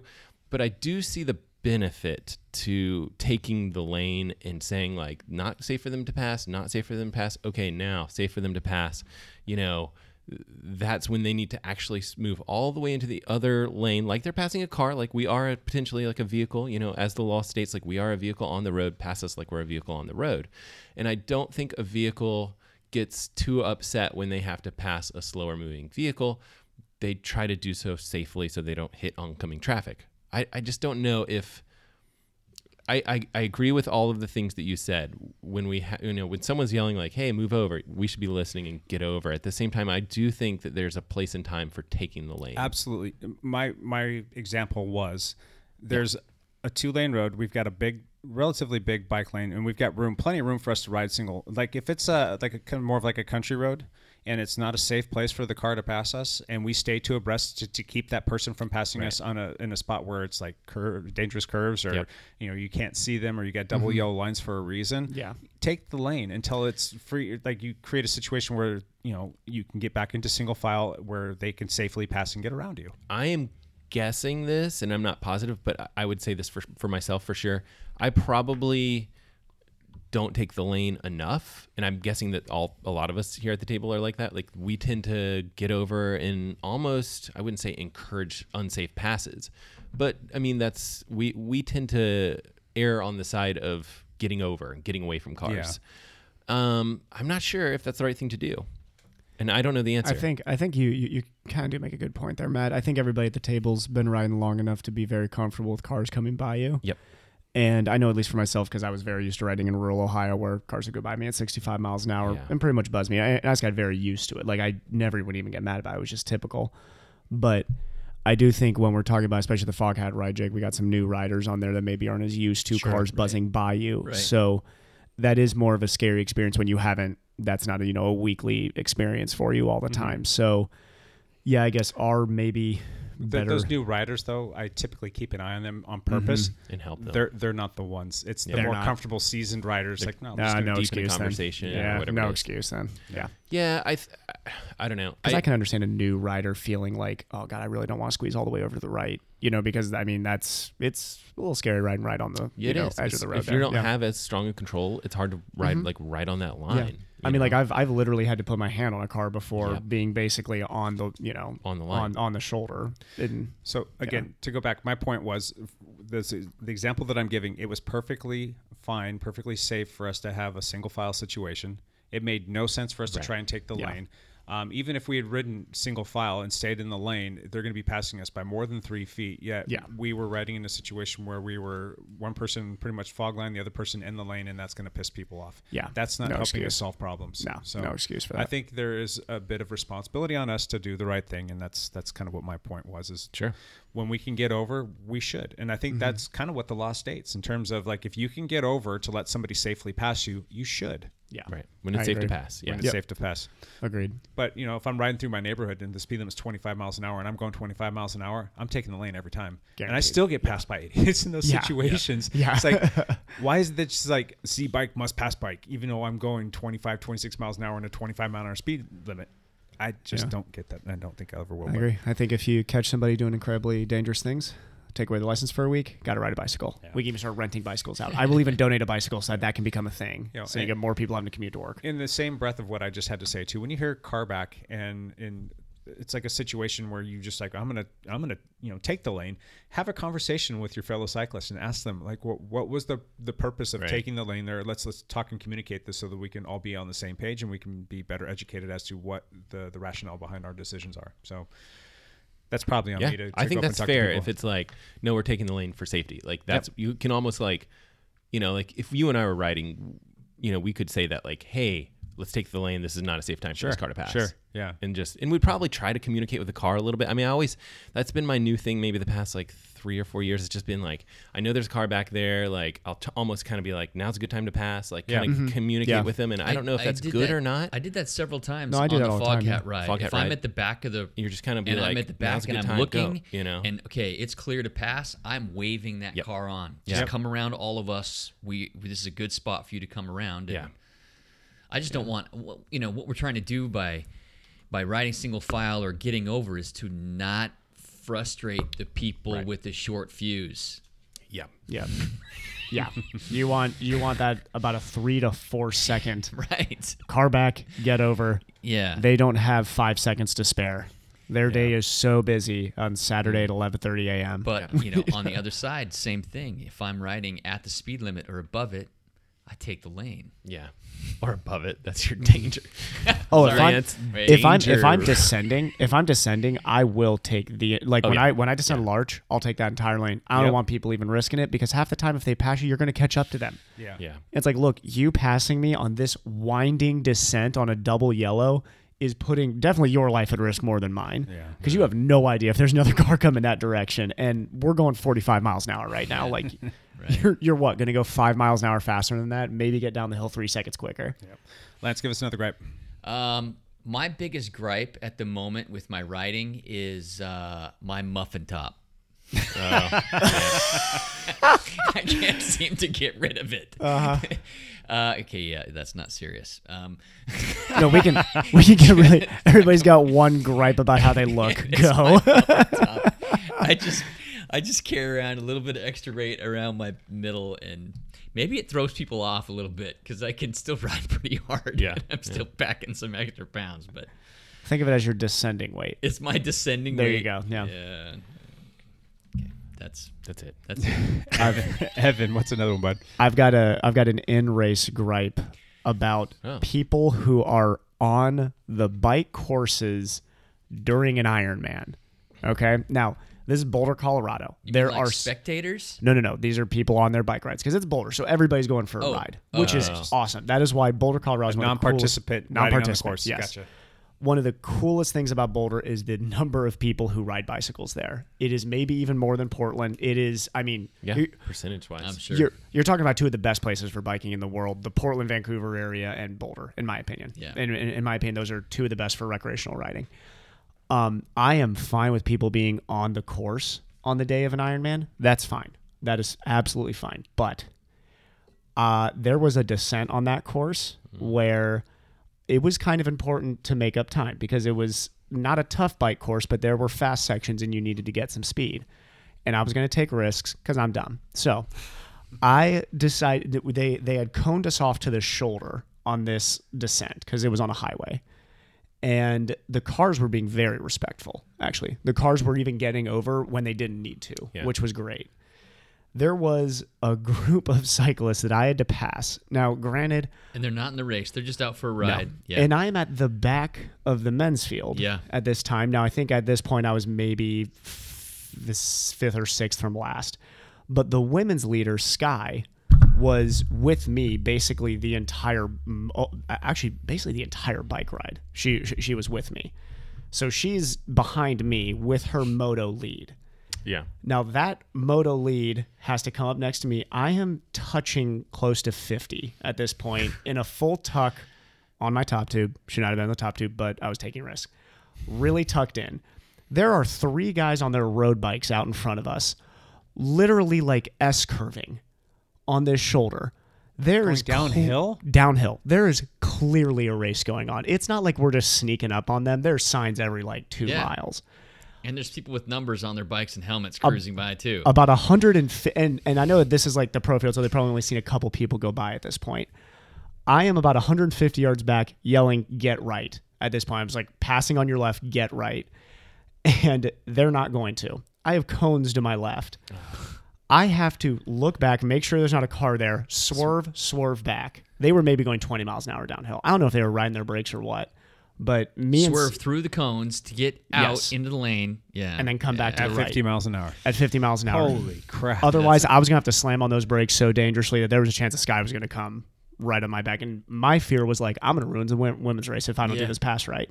What did she do? I didn't look back, but I assume she had to do something similar because those guys did not get over. Wow. They were riding 2 abreast going downhill. Do you think it was intentional? I have no idea. I don't think so. I just don't think they were paying attention. Maybe the motor pacer could have just been like, I'm going to plow you over if you don't get up. You know, the moto sometimes pace, the motor pacer I'm sure the moto pace had time, but the problem is we came up a climb before. Yeah. So you come up a climb, take a hard right, and then you're going downhill fast. And I'm not sure if the moto really had time to assess, like, oh crap, there's 3 road cyclists chilling on the shoulder out here. But yeah, that was. If you are ever on a triathlon bike course and you're going for a ride, that's great. I love that everybody's out on their bicycles. Be aware that there's a race going on at that time, and people time trialing aren't sitting there thinking super clear at that moment, so you're gonna need to be careful. That's scary. Matt, you got another one for us? Yeah, you know what I don't like? I don't like when you're at a stoplight or something and people roll down the window and ask you how much your bike costs. You just say more than your car. That's the right answer. That's always the right answer. But I'm always like, I'm always like, well, I kind of got the frame used and then I got this part and and I'm like, I don't know. It's like, oh, okay. It's such a weird question. Do you guys ever get that? Yeah. I've had people ask me about that. I don't think anybody's ever rolled down their window and said, "Hey, how much does your bike cost?" Yeah, I don't I've think had that multiple times. Yeah, I've heard you say that before. So Are you going to ridiculous. rob me if I tell you how much this bike costs? It's the time trial bike thing because It's the time trial bike it's thing. a Yeah. less common bike to see, so I can kind of And it understand the looks- question. It does look more expensive. They do, Time yeah. trial bikes. Yeah. Yeah. They look like they're from outer space, man. I've had that question asked to me, and it's usually like, "You don't want to know." Yeah. So yeah, No. I can see that. Mine is Shimano. You guys need to get your friggin' act together with your Di2 Bluetooth wireless transmitter. The way that interfaces with the app sucks. So it's just, if you want to make any changes to it, go plug it into a system. And that's the other thing. It only works with PCs. I haven't owned a PC since 2000. I've been on a Mac since the year 2000. It's time. They need to have done that by now. Yeah. It's like, PC come to on, Mac man. thing. So my whole bike got bricked because of freaking their app not working, and I don't know if it was like a communication. And I had my phone on airplane mode, but it's still bricked. And you're supposed to, and that's the other thing. You're supposed to put it on airplane mode in order to do this Bluetooth transmission with your bike, so that you don't get any other communications that can disrupt that process. Because the smallest little thing will cause it to hang up. If it hangs up, it bricks your entire system. Nowhere on any Shimano literature does it say put your phone on Bluetooth. And that's the reason why I did that, is because the first time I did it, when I first got that little unit and I put it in there so that I could wireless communicate with my phone, and I could update the firmware, and I could wirelessly connect it with my Garmin head unit, so I could change screens and see what's going on with my bike, which is kind of cool. I mean, those little functions are cool. I got a text when I was updating the firmware, and it bricked my bike. I had to actually drive, because I didn't have this device that you needed to plug the actual battery into, because you need their eTube thing to plug into it that goes into a little handheld device that you can do all the firmware updates that plugs into the computer. I didn't have that. I had to drive 20 miles to a shop who wanted to charge me $50 to plug in my battery and hit firmware update on my battery. And I even looked at those guys. I'm like, really? That took you 3 minutes, and you're going to charge me $50? And I'm like, that's just what it's listed at. And they ended up knocking it down to $30 for me. But still, I had to waste like an hour They and a half of my charge you time. $30 for that. Yes. Like, if you came to me and I didn't know you from anybody, and you told me what happened, I'm like, dude, come here. Here, let me do this for you. I Oh know my Shimano God, sucks. Have a good day. Don't charge that person for that. That's neither here nor there. I won't make mention of the bike shop. I that was did going that to me. ask, but I know that you're not going to divulge that, so No. that's embarrassing. Yeah, but anyhow, their whole little system needs to change, and I have loved riding on Shimano Dura-Ace for the past, God, I don't even know how many years now. It's been a long time. I may or may not have bought a new bike this week, you guys. That is And coming it's with. not Shimano, is It's it? not Shimano. It's gonna be the SRAM Access Red. Yes, it is. ETAP, yeah. Yes. So it's coming. My bike, by the way, it's 100% back on track. I was able to plug it in and get it all up to date, and I've broken the whole thing. I'm going to be breaking the whole thing down this week and doing like a full detail on it, and it's going to have some new love on it, some new little parts and pieces and whatnot, and it'll be going up for sale. It's only 6 months old, so if anybody wants a new 58 centimeter BMC T Machine SLR disc, Beautiful bike. it is a sweet bike. And the firmware is up to date too. It's got updated firmware. Updated firm. Do you want to talk about the new bike, or you want to save that for another podcast? It's the exact same bike, just a model year newer with the SRAM Access Red ETAP on it. So Wow. Good choice. Yeah. Very good choice. One buy, or you went two? I'm 2 buying it. Okay. Yeah, I think that's fair. Not quite ready for that 1 buy stuff yet. I need a little bit more gear ratio. So Speaking of gear ratio, I need to get a new cassette. Yeah, you do. yeah, and I before like mine right now, but I need a climbing cassette. Yeah. Yeah. Before I pass this on to Lance, I'm going to throw one more little tidbit out there. Garmin, your firmware updates suck too. Yeah. Get your act together. I can Always a- second that Garmin one. Yes. Always a problem. I love Garmin, but whenever their firmware updates come out, I don't know what it is about me. I think I always get the short end of the stick. There's always something where I've got to call them, and then they've got to walk me through a process, and we've got to go in and look at some files and either add or delete something. I had to do the same thing with a brand new 530 that was having problems connecting with the satellites. Like when we were out there on that rack ride, I lost connection with all Yeah, the satellites right. for like 15 miles or whatever it was. And then all of a sudden it decided it wanted to find them again, but it was because of a corrupt file. And I had to spend like 45 minutes on the phone, find like, it. getting somebody on the phone. And then finally we got Finding that figured out. So it was all You know good. what's worse is they have this Garmin Updater app. Yeah. That updates all the time. It updates itself. No one uses that app. Like you might use it like once a month or Sure. less. And like it updates probably every other day. It's horrible. Garmin, like look at your update schedule. Like only update if they're critical issues or whatever you need to do. Like just look at your schedule and schedule stuff a little bit more intelligently, like with that particular application, as well as all of your, computers. Like if they're minor stuff or whatever, hold off for major updates. Like they shouldn't be required. Yeah. You're an app guy. I mean, what's the likelihood of something going wrong when you're transferring that data? I mean, just one little tiny piece of that getting corrupted. Right. Is that So highly likely, So or- there's the two different issues. Corrupt file within Garmin, that Sure. that's an issue that you could see. Like, they could handle it differently probably, but if you're looking at something and it's trying to read this file and it doesn't know how to do it, it's freaking out, right? So Yeah. there's that. But then the update part is slightly different. Having any of this wireless communication stuff is really tricky because it can fail for like tons of different reasons, and you have to handle all those failures differently. But that's part of software development, and whether that's Garmin or Shimano or whoever, like they should probably be able to figure this stuff out. Just handle your errors. Handle your errors correctly. Don't brick a device when you have an error, right? So a lot of it would be like, okay, hold on to the entire operating system until we've completely downloaded the new operating system and then wipe the old operating system. If there's a problem and we run into one of these 10 errors, whatever it is, then just go back with the old operating system, say that we didn't, have that installed go correctly or whatever, you're still able to ride your bike. Sure. So definitely different ways to handle errors, and then the question would be like, okay, well, you're going to keep hitting the same errors potentially, I don't know, maybe not. Maybe it has to do with the wireless transmission. Depends on what the error is, whether or not the next time the update would work. So who knows? I think what a lot of people don't realize is like when you do any of the wireless communication, there's just so many errors because it's basically a three-way communication. It's like, yes, I sent this. Did you get it? Yes, I sent it. Yes, you got it. And so it's each time you send any packet of information, it's basically like 3 little handshakes. Yeah. So it's a lot of detail, and it just can fail for a whole bunch of different reasons. Would you say whenever possible, plug in a device and do it that way instead of doing it Bluetooth or wirelessly? I would say I would look at the errors, that people are having. You want to report those errors. So then you have a collection of millions of people that have had these errors. And you want to look at all those and you want to say, these are failing because of Bluetooth. All right, we need to just do wired connections.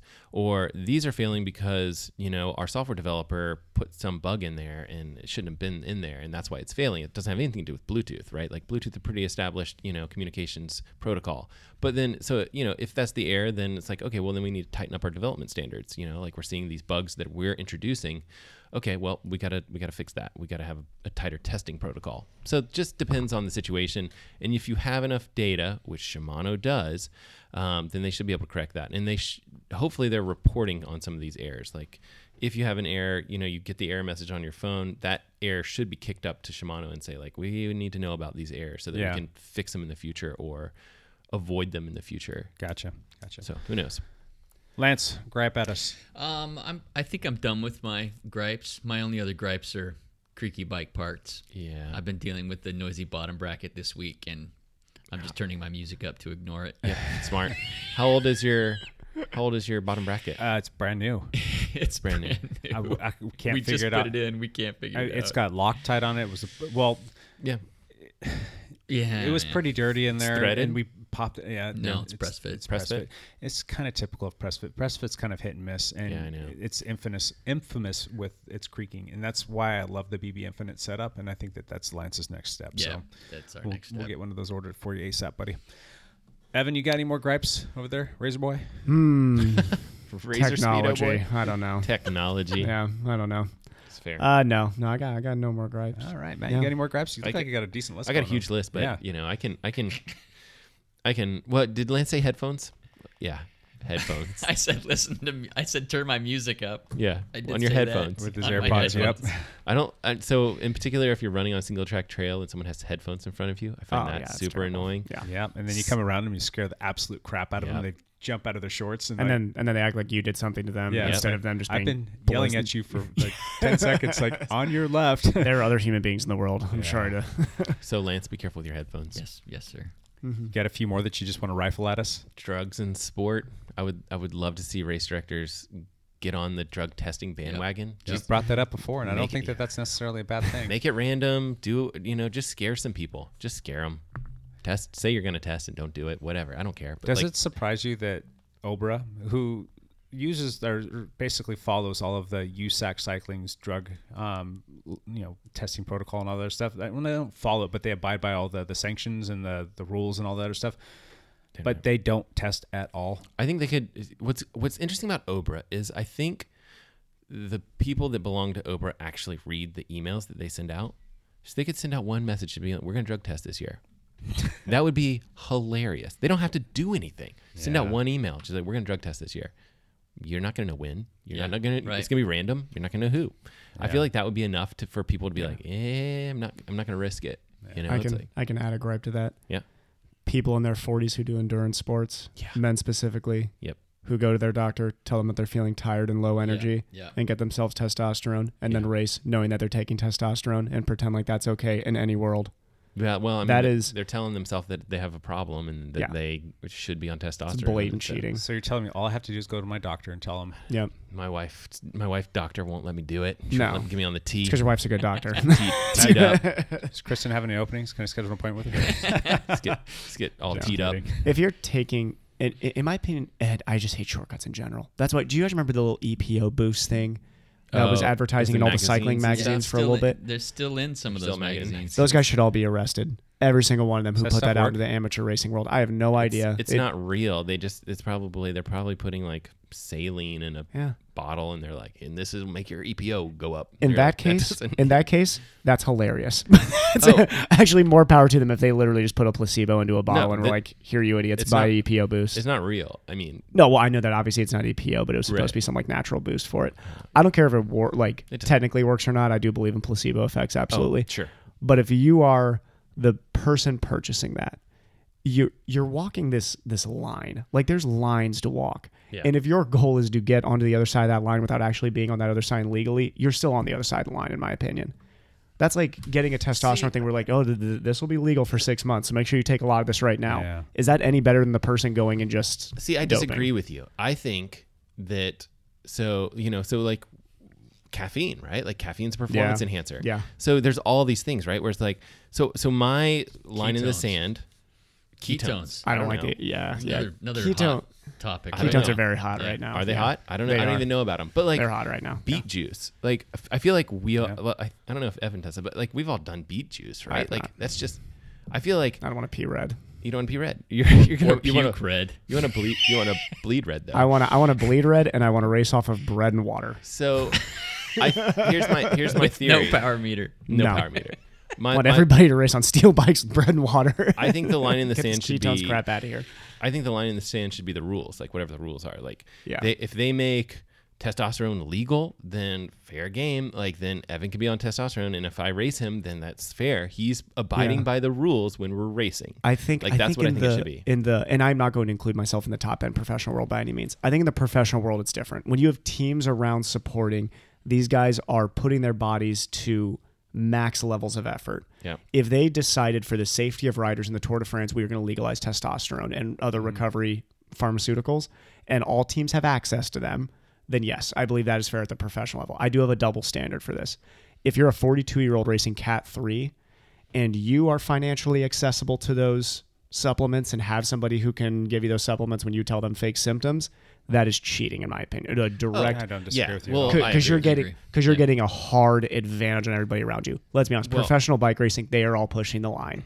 That is just Oh, yeah. a different planet of competition. That is, we're dealing with like human beings' health at that point. You know? you're Yeah. saying like, yes, a doctor has. I just think it's like a doctor. The testosterone thing is super weird, right? Because like a doctor's prescribing it, but it's not really legal unless they have a therapeutic exemption. And if you look at the rules for that, it's actually pretty hard for even the doctor to give that to you. So they have to have gone through a whole bunch of hoops, which they Yeah. probably still do. I think it's a little easier than that. Now, I am obviously not somebody yeah, giving take a look anybody at it. I mean, testosterone, but take a look at the Yeah. rules for how to get a therapeutic I know exemption for too many testosterone. people who It's- have done it to think that it's that hard. To Are be you sure honest. they got a therapeutic exemption? That's a good question. They could be Because- taking that. because That's what I think get it is- from somebody else. That's what I yeah. think is really happening is like Yeah. doctors are prescribing it, which does not mean they have a therapeutic exemption. Mm-hmm. So I think there's a, so they're breaking the rules. They're Got it, taking, yeah. doctors taking, 'Cause they're giving not them getting a medicine or whatever it therapeutic is. exemption. A Yeah. doctor, that mean, they could theoretically prescribe EPO, all these things, right? They But that could, yeah. doesn't mean that Yeah, you're technically. allowed to use it in competition Yes. unless you've gone through and you have the therapeutic exemption,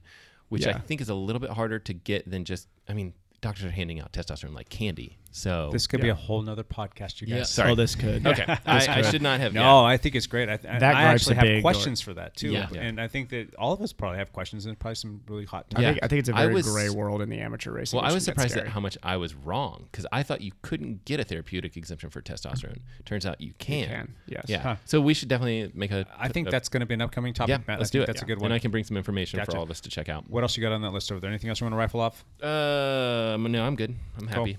Now I'm happy after I've gone through my witch session. A couple more from me real quick. You're in a race. You're coming up on somebody. Hey, I'm passing you on your right. And you go right to block said person.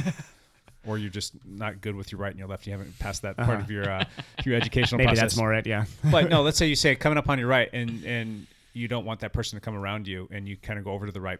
Mm-hmm. Would you guys get pissed about that? You should get suspended from the Tour de France for that. Tony Martin blocking Luke Rowe. That was an Did you guys see that That was video? an angry block. Yeah. Actually, him getting suspended, in my opinion, is ridiculous. But still, Tony that was Martin much. does not seem like a mean person. No. no. In my years, You're just of having a long watching- day, man. It's like mile 75 of Yeah. day 13. Everybody's got a bad day. So, This happened yeah. in the short track finale. It happened Seriously? to our own It Zachary did. Bacampus. He was coming up on a guy. It was the final stretch of the last lap of the race that he was in. Yep. And he called out, coming on your right. Now, I didn't know if it was a bad spot to pass or whatnot, but he called up, coming on your right, and the guy went right, and he went right into Zachary. Caused them both they to go both down. went down. Oh, he caused him to go down. Yeah. That's Bo- bad. both of them went down. And the guy that came into Zachary got pretty bent out of shape and was basically pointing fingers, saying that Oh, he's that's an ridiculous. unsafe rider. And he went over and told his team captain, who proceeded to come over to me and had words. And I don't Yeah. want to get into that too much, Yeah. but handled it, I think, okay. But long story short, when you call somebody out and you're in a race and you say, I'm coming around on your right, now you don't want them just to leave a big giant door open for you. I mean, you should be able to come around. But if I'm telling you that I'm coming around on your right, or if I hear somebody, hey, coming on your right, I'm letting them come around me. Yeah. You just because- hold your line, right? Yeah. I mean, that's, yeah. I don't think it should be a race shouldn't be like, hey, how many people can I block? I mean, if somebody's coming up on my right and they announce coming up on your right, I should get out of the way, correct? Yeah. And in this situation, they weren't racing in the same field. Oh, that is much worse. I didn't know that. Yeah. I thought that they were in the same Oh, that's field. inexcusable. No, Yeah. I don't think they were racing Okay, in if the you're same lap field. traffic, 100%. Get outta If somebody here. says I'm coming around you, But don't you get your butt out Do of you the way. feel like people should pass on the left? it just depends on the Depends course. on the course. Depends on the course. Yeah, you're right. Yeah, no, race Or where in the course. race situations completely different than like we're talking about with triathlon there, Matt. Like triathlon's Oh, yeah. always pass on left time trial. Yeah, and no ball. I think I've rarely had to pass on the right. That's in emergency situations when somebody's Yep, not, me too. you know, Yeah. handling well. I but- did not know that he was lap traffic. That's It bad. was lap traffic. So if he calls out passing on your right and that guy goes right, he has no business getting upset. Correct. Correct. Unless there's something I'm missing to the story. Well, I've done this too, where like you're startled because someone's passing on your left or whatever, or you kind of jump and you jump the wrong way. Yeah. You know, it's like the brain turns off. Right. So if it's one of those situations, I wouldn't necessarily think that he should be angry about it. I would still feel like I was in the wrong. If if someone's passing me, let's say they're passing me on the right, and You they say swerve to on the your right. right, and instinctively, I'm kind of gonna get out of the way. You just get out of the way the wrong direction or Right. something like that. I could see how I would make that mistake. Well, that's why when I'm coming on Then I left would- traffic, I try to say, I'm passing on your right, or I'm passing on your left. And usually they will move. I need a properly, second. I but- need a second for my Yeah. brain. My slow brain it takes a minute to be like, get out of the way, So holding your line is always a good thing. Yeah. Yeah. And then lady who I saw driving in Portland with 3 kids in the car, yapping on her phone with her phone up to her ear and just going to town on her phone and not paying attention to the people on their bikes. Stop it, please. Put your phone down. Other lady that found it necessary to come speeding around us only to turn right in front of us like 50 meters later. causing us to have to break a little bit. Don't do that. Just wait for a few seconds. I don't know. Just don't do that, people. I'm just going to gripe at that, but Probably save your Doesn't matter. brake pads too a little bit. Okay, you can cruise into the right turn a little bit better. I skipped the lead out news on purpose because I wasn't sure how we were going to do because we went a little long on the back pedal, but I'm going to fly through this really quick. Matthew Van Der Poel, he won the mountain bike World Cup race in Italy. Gotcha. Yep. Viviani transferred to a new team. He's with Cofidis now. He left Quick Step. That's a big sprinter. Yeah. That's a weird transfer to me. Why? He Cofidis. was doing so well with Quick Step. He can win with Quick Step. Who was the Quick Cofidis Step? doesn't even have that great of a setup lead out right now, do they? Dusnik. No. Yeah. Not that I can think of. Yeah. Anyway, Money. Mikel Landa, Matt's favorite rider. He's He I've definitely signed laid with, into him before. Bahrain Meridia, and that's over there with Nibali's team. So Yep. is that a sign that Nibali's going to head off somewhere else? Maybe. Yeah, I think he's heading out, and I think maybe Miguel Landa will have a team That he actually choose- supported him. He does not play well with others. No. I think, but who knows? I don't know. wait, So we'll see. He's absolutely potentially a Giro winner. Yep. He's built for a Giro win. Could Yeah. be. There you go. Richie Port smashed an Everett challenge. Good for him. Oh man. Oh. Sorry. I'll tell you what a year for Richie Port, huh?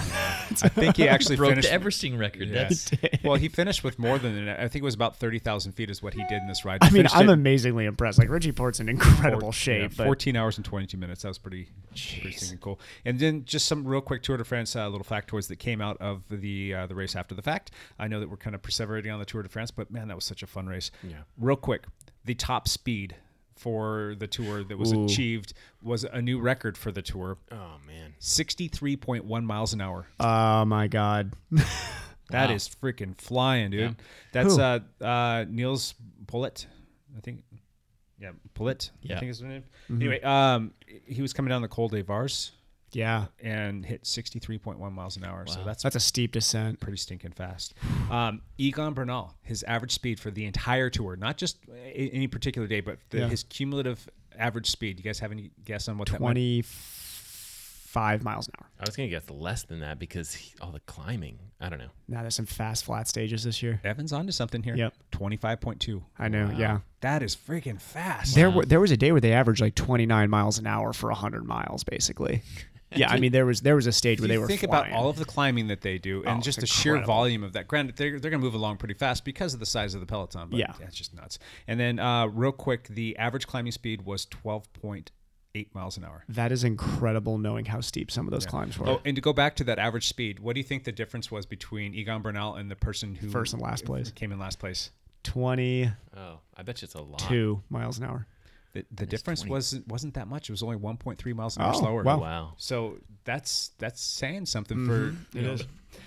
Oh, anyway, they started the Tour de France with 176 riders and finished with 155. So that's pretty good to keep that many people in there. You only lost 21 people, so that's awesome. And half a stage, but yeah, exactly. All right, let's jump into one last thing, Lance. What you got? There was a really funny YouTube video made about gosh, one of the PIR cool. races. Yeah. Made by a listener to the show, Dylan Wiggins. Yeah, so good. Dylan, that was awesome. I did see that, by the way. It was awesome. I get made fun Genius. of relentlessly I in love it, it. which was also Dylan, hilarious. keep them coming. It is great. So if you want to check So that much out, man ass. Should be a season 2 of this. Season 2 of this. Dylan's YouTube moniker is Quapface2, CWAPFACE2. Is that Quap- swap face or quap face? I don't know. Quapface is funny. So I think it's Quapface2. Anyway, it's a funny video. It's only 6 minutes long, and he's got some good stuff. He's got some Russian friend of his singing a song on a ukulele about the race. It's hilarious. He's got Check awesome it out. videos. Definitely worth watching. It is. Evan, you got one last thing for us? Yeah, I'm going to bring the tone down, unfortunately. Okay. Anybody who listens to the podcast knows that I am from Dayton, Ohio. My family is based out of there. My dad retired from the military while we were at Wright-Patterson Air Force Base. And both my parents still live there. There was an attack. I'm not even going to talk about the attacker in any capacity, but there was a shooting in the Oregon District in Dayton, which is the liveliest, coolest part of all of Dayton. It really is like the center of the heart of Dayton's downtown scene. I lived underneath the bar actually where the shooting happened. I lived under there for a year actually. It was one of the coolest years of my life. I loved it. It was while I was in PT school.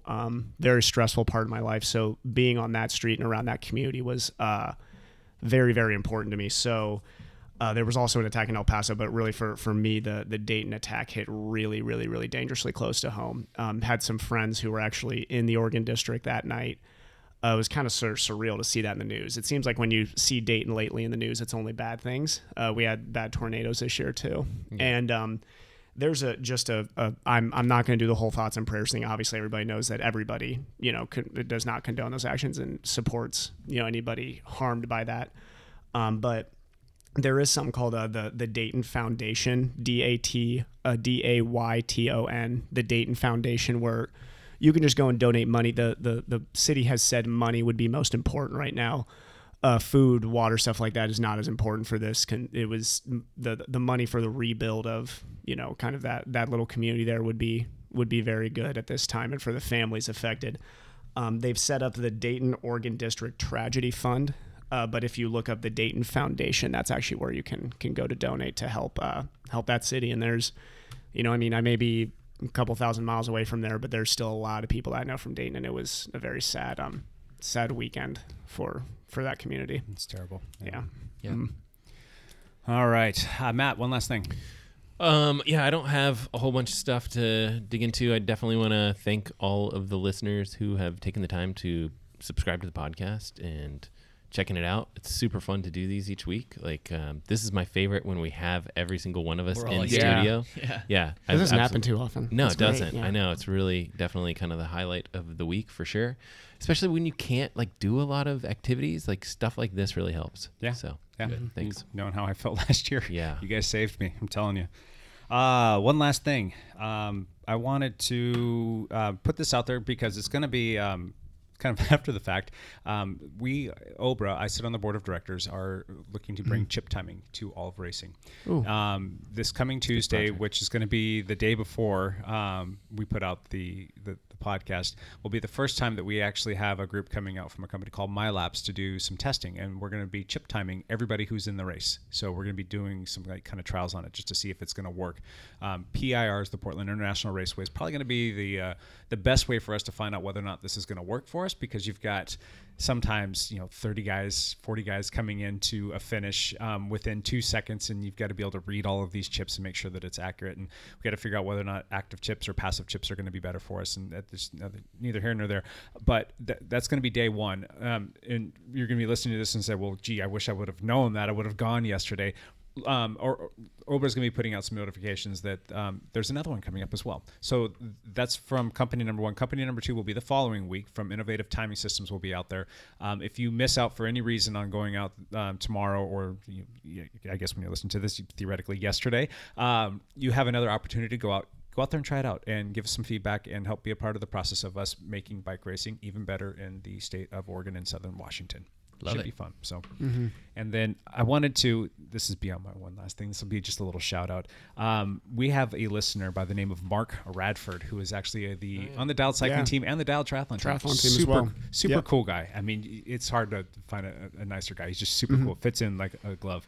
He, on one of her posts, that we did for, I think it was the Epic episode that we did a couple episodes ago, he says, I'm all cut up and have listened to all 103 hours, 28 minutes, and 3 seconds of the Dial podcast, 100% all while running, and scratch your head on this one, swimming only. So I thought that was pretty cool. You can listen to headphones while swimming. You guys have swim headphones? Which I don't ones work? have them, but I know a lot of people. I want who to get swim some. I've kind of thought about getting some I know, too. Yeah. for like some long swims So or you something. could be like listening to like a podcast or music or something Yeah. like that while you're swimming. That's pretty cool. I wonder if the aftershocks are waterproof that way. No. I don't think I would those not are. try that. You have Yeah. to get specific ones that, Okay. Certain Anyway. ones that are. Might be worth seal up. looking Usually into. one like underneath your cap.